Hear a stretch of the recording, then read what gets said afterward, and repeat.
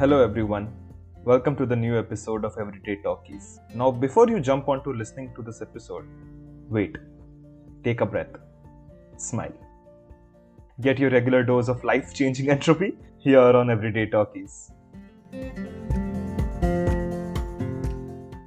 Hello guys, welcome to the new episode of Everyday Talkies. We are back with the 5th episode of Guns, Jumps and Striggle. It's named as Farmer Power. So the name must tell you what basically will be the theme of this episode. And let's welcome our Krushi Shakti. Wait, let me welcome you first and then you make your silly jokes. Arey, what? You'll welcome me every episode. I think if they're listening to the 5th episode now, they know by now, I'm a permanent settlement here. Cool. So let's start without doing any further ado. We'll keep this episode short because it's a filler episode before we move into understanding how food production and agriculture evolved in different civilizations. But before all of that, for people who are joining us for the first time, don't worry, Pushkar will now give you a quick summary of what happened in the last 4 episodes. And if you're following us while reading the book, we are very happy for you to join us. And if not, stay awake while listening to us and you'll get to know what exactly the book tries to say in a brief manner. So Pushkar? Anyway, so recap. I'm repeating history. Wow. The prologue was Yali's question. Why do civilizations evolve at different rates across different areas in the world? Then we went from Eden to Majorca, where we traced the expansion of human civilization from its birth in Africa 7 million years ago to populating the planet up until 13,000 or let's say 11,000 years ago. And from there, we went into a small natural experiment in history, which dealt with the Polynesian islands, and they provided us a good insight into what kind of factors we would be looking into to see how civilizations can evolve at different rates. And the latest episode, we talked about one of the most horrible genocides that took place, in history, which was the Spaniards going into South America and more or less decimating the Inca Empire because they had better tools, better armor, basically guns, jumps, and steel, setting up what the book is going to be dealing with. And yeah, now here we are. Yeah, so you pretty much covered everything, and in this chapter basically Jared Diamond tries to cover that why food production is one of the factors that led to more advanced civilizations. I'm sure if you have been listening to us in the past 4 chapters, we have covered this in one way or the other. But this chapter will try to delve a bit deeper into that, understand how each point basically accentuates the fact that modern civilizations develop in places where food production has gained its heights. Yeah, so let's start. So Pushkar, do you want to start with the general theme of the book, or do you want to start with the story which Jared Diamond says? Okay, we can talk about the story first because it kind of bridges the gap with our last chapter, which was about Native Americans and how their rights and their land and their resources were usurped by the colonizers. And so this one specifically talks about Montana, where the author was working on a farm, and he talks about this one Native American person that he knew who was very polite and very soft spoken, but then one day he also got drunk like the rest of the people who worked for him, the white people. And what he said was, quote, the exact thing that he said the farmer's name that he worked under was Fred Hershey. So he said, damn you, Fred Hershey, and damn the ship that brought you from Switzerland. So what this basically is trying to convey is that this guy, the Native American, that there is unresolved trauma there regarding the land that was unfairly taken by the white settlers from the Native Americans. This is only the preface. His larger point, what it comes down to, is that of food production, because this guy, Fred Hershey, was a farmer. And the whole chapter basically talks about why farming was so integral to the development of guns and steel or even germs, for example, why it was so important, why farming was the prerequisite that led to all these things becoming normal in certain civilizations and not in other ones. With all of that, let's start with basically what he says in the beginning of the book. So in the beginning of the book, he tells us, just general timeline. So for people who are following us, a quick recap there, that first humans, not modern humans, but proto-humans, as they said, developed in 7 million years ago. From Africa, they moved into Northern Africa, Europe, and then they crossed Asia, Indonesia, moved into Australia, Pacific Islands, and simultaneously they've crossed Siberia and moved into North America and populated the entire of South America. Now with all of this, I think the latest civilizations which established the locations were around 11,000 years ago, barring the small islands which we still see, the Pacific Islands and the Antarctica region where human civilizations don't exist. But apart from that, so food production basically started around 13,000 years ago. That was around 11,000 BC. And that is something which all of us have read in one form or the other in one of the history books in class 6 or 7. But understanding that why was it that then it was developed and how did it help evolve these civilizations? So he mentions in a quick brief second that obviously Europeans were the first to have farming. Similarly, it parallelly developed by Chinese. I did not know that Chinese parallelly developed farming and it was not passed on from the Europeans. One would think that it would be something that came about in the whole Eurasian continent at the same time. But then apparently it was not. So Chinese developed dependently farming. Egyptians got it from the Nehru's. So obviously, when you talk about Eurasia, just below you have the northern African region where civilizations developed prolifically. So Egyptians developed farming from there. And Australians actually never developed farming, and specifically Aboriginal Australians. And by that, you can say native Australians, right? Because ultimately they were used up by Europeans. So coming to all of that, he basically tries to answer the question how food production led to all the advantages, given the examples that we have seen in the past chapters. Maori winning over Morioris, or Pizarro winning over Atahualpa, or Fred from Switzerland winning over Levi and conquering his land. So how did it all evolve? And the first point that he mentions that more food means more population. One thing that I did find interesting was he talks about this way of hunter-gatherers that we had been doing for 7 million years now.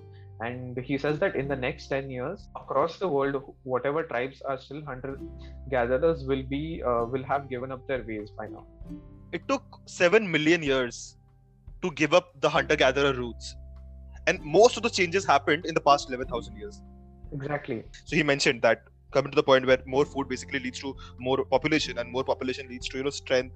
And then he jumps into the point where he mentions how domesticating animals helped build the society. We have already learned before that the first domesticated animals were again in Northern Africa and above Black Sea and the Eurasian region, and there were no indigenous domesticated animals in Australia or in North America, South America. So for that, they got meat and all the basically food products. These are things that we all of us know, right? Clothing, food, and even their bones were used for weapons, their manure used for more plant cultivation. So all of this basically gave them the edge that they could survive and build societies.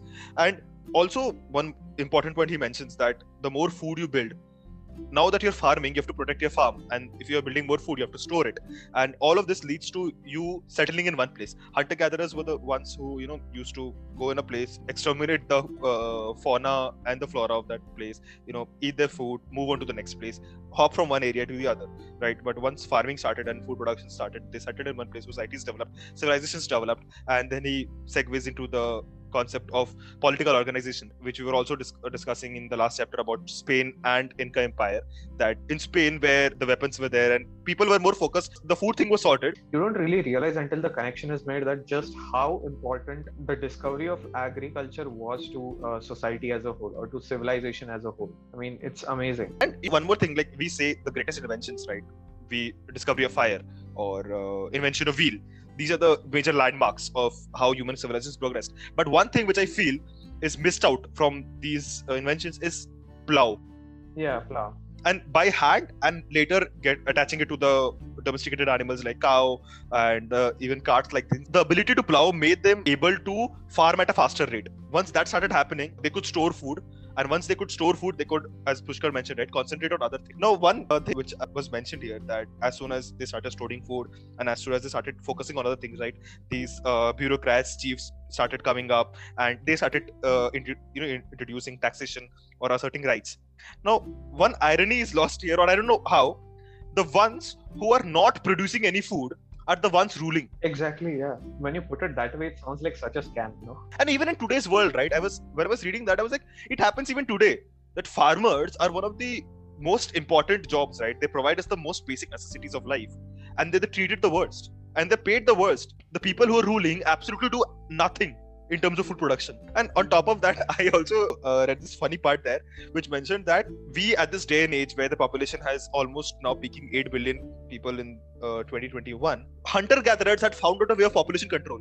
They knew that they should not have many children so that they won't be able to, move from one place to other. So they had this rule that, okay, please don't make children one after the other, have a child and then wait for 4 years and then make another child. I mean, it wasn't a rule so much as like a necessity because you couldn't Yeah. carry a child everywhere, right? But today also it's a necessity, right? You just can't start producing children like it's a factory. Come on, we're living with finite resources. You could go the Moriori route, but that would be, I think, very painful. Yeah, no, let's not go there. But yeah, once farming started, Jared Diamond mentions, right, that in hunter-gatherer phase, children used to be born after a gap of 4 years, at least to the same parents. But when farming began, the age gap reduced to 2 years. And I think that is where you see the population growth happen, right? Because the 7 billion years we talk about, they knew how hard it was to survive, and population growth slowed down because they had no means of settling down in one place, and that's why it was slow. But once farming began, there was an exponential rise in population. What I do want to get on is another interesting thing about the whole farming phenomenon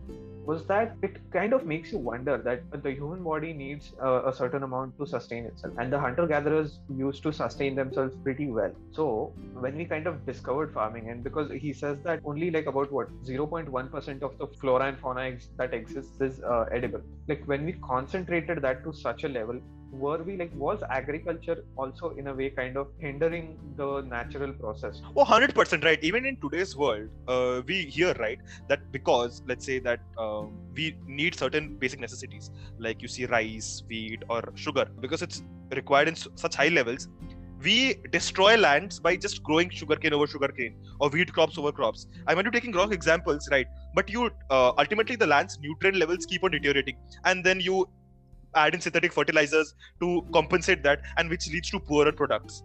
So I think you're absolutely right when saying that when they found out that these plants could sustain them, they basically destroyed the other flora just to make sure that they increase their farm land capacity and they grow the things that they want to have.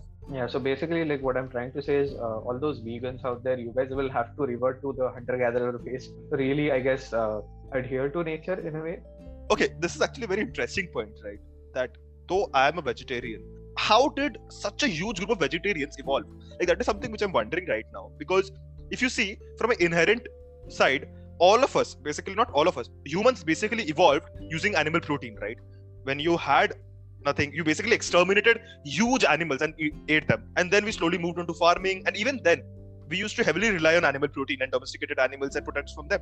So how come a section of society developed which purely focused on vegetarianism, like only plants? Like I wonder what was the trigger. It's not really as unique as we think, because even in Japan, I think it was also to do with scarcity at some point. Scarcity of animals. Yeah, because so many megafauna went extinct, right? Correct. Yeah. That was there. Plus also like on places like Japan. So Japan did not have a lot of fauna that you could eat. So what they relied on mostly was rice, whatever vegetables that grew, and fish. So inherently they kind of became vegetarians. I mean, or like pescatarians, I guess you could say. So that way, I guess in some way, I mean, I don't really know. Like that explains Japan, but the rest of it, I have no idea. Well, that's something which, people, if you're interested, go look it up. We'll surely look it up, and hopefully this book answers it somewhere down the line. So if we're moving on, there were other factors which... Yeah, one of the most interesting points was the germs point, because Guns and Steel, I mean, it's pretty obvious that why it would come about or how it would even come about. It seems logical. The germs part I found most interesting because it comes around due to overpopulation, where when people were living in densely populated cities. And on top of that, there's a huge role of domesticated animals, because all the epidemics that followed were in some way or the form mutations of diseases which originated from these domestic animals. And you can see coronavirus is one big example of that, guys. It's like you would never know what could have happened that led to these diseases forming. It's absolutely weird. And that is why, as we were also discussing in the last episode, that though Europeans used these factor of germs to capture most of North America, Australia, South Africa, and Pacific Islands, Asia also had their fair share of epidemics which prevented Europeans to capture them, namely malaria and all of that, all discussed in the last episode. But apart from germs, which obviously covers the holy trio, guns, germs, and steel, and how food farming basically helped develop that, it also answers questions where he mentions that apart from chiefs and bureaucrats, soldiers also came in, right? Professional soldiers. And it's not a circle of life, but the larger fish always eats the smaller fish. So Maoris basically captured Morioris, and when British came about, they captured Maoris. because they had full-time soldiers. I mean, the British and Maori history is a little bit more complicated because it started out with peace treaties and then it kind of fell apart. And obviously, I mean, this is in no way me defending the British, because obviously they did a lot of horrible stuff. I'm just saying it's a little bit more complicated. That's it. But yeah, the reasoning he gives right, that Maoris, though they were a bit more like obviously technologically advanced in comparison to Morioris, but the British were even more technologically advanced, and that gave them the upper hand in some way or the other, right? Yeah, exactly, definitely. And also, germs. Oh yeah, obviously. And finally, there's this line which I loved where he mentions that it also helped in the development of religion and priests. Yeah, he says stored food can also feed priests who provide religious justification for wars of conquest. Imagine, this would be my reel. I mean, it's definitely controversial, to say the least. Controversial? It's the truth, right? See, the thing is, the truth is very controversial these days. Oh yeah. I'm not sure how people's opinions around religion, even ours is a bit complex, but again, at least we know whatever might be the truth. Humans in general have used it for the wrong reasons most of the time. Yeah. And ultimately, you have the metal workers, artists developed, and finally writing being developed. Because I always thought that writing was something which developed not in the past 2000 years, but it developed long before, and everywhere people knew how used to write. Because you hear, right, that Aryabhatta was there and he gave us astronomical insights, and that was in the beginning 100 years after the AD era. But then we hear that in 1500s North America only did not know how to write. That's crazy, right? It also reminds you like how important writing can be, because the whole conquistador thing, it happened because Cortez's adventures were written down and then printed throughout Spain. All these people basically came to know of Cortez's entire thing, and they got inspired by it, and they were like, I'll also do this, and they ended up ruining South America. I mean, as a writer, it just feels very heavy to me. Yeah, I understand. But yeah, I think that brings us to this almost the end of this episode, because that is what we wanted to cover. There's not much in this episode. I think there's not a lot in it. I think this is mostly just introducing us to the idea of how important agriculture was to societies. And one closing thought from my end, because now I found out the calorie thing. And it was this, that one important thing that he mentions for domestication of animals, that these mammals, and the quote goes something like this, that these mammals gave more calories over their lifetime than when they were slaughtered. And this line reminded me of the golden goose story. You had a goose who laid golden eggs, and the farmer thought, let's kill him and get all the golden eggs at once. But once he killed him, there were no golden eggs, right? Because the hen could not produce more. Sorry, the goose could not produce more. I'm in lockdown now, and I haven't had meat in a long time, so I'm I can understand. I can relate to the guy who wanted chicken so bad. Okay, if it lays golden eggs, as long as the meat is good, we have very weird ways of rationalizing things. Our human brain is amazing. This tells me that guys that don't record podcast episodes with Pushkar when he's hungry and at almost nearing to 12 a.m. at night, because he'll always speak rubbish. So no, I always get hungry during midnight. That brings us to the end of this episode. Pushkar, any closing thoughts? Food is supreme. Respect food. Don't eat like the Americans do, and where you just eat half the stuff from a big ass portion and then just throw out the rest. Respect your food. We are not hunter-gatherers, and we have not still understood the concept of controlling population. So guys, please save food just so that you can survive for the next 50 or 60 years or whatever life you have left. But yeah, I think that brings us to the end. That's it. And again, I'm mentioning thank you guys for listening to this podcast, and you can join us if you are following the book. Again, why do I mention this? Because I know I'm recording this all early. Keep listening, and thank you. Follow us on all the social media platforms and support us on buymeacoffees.com/everydaytalkies. Bye-bye. Bye-bye. Thank you for listening to this episode. Follow us on social media and do let us know if you want to be part of the next episode. Till then, live long and prosper.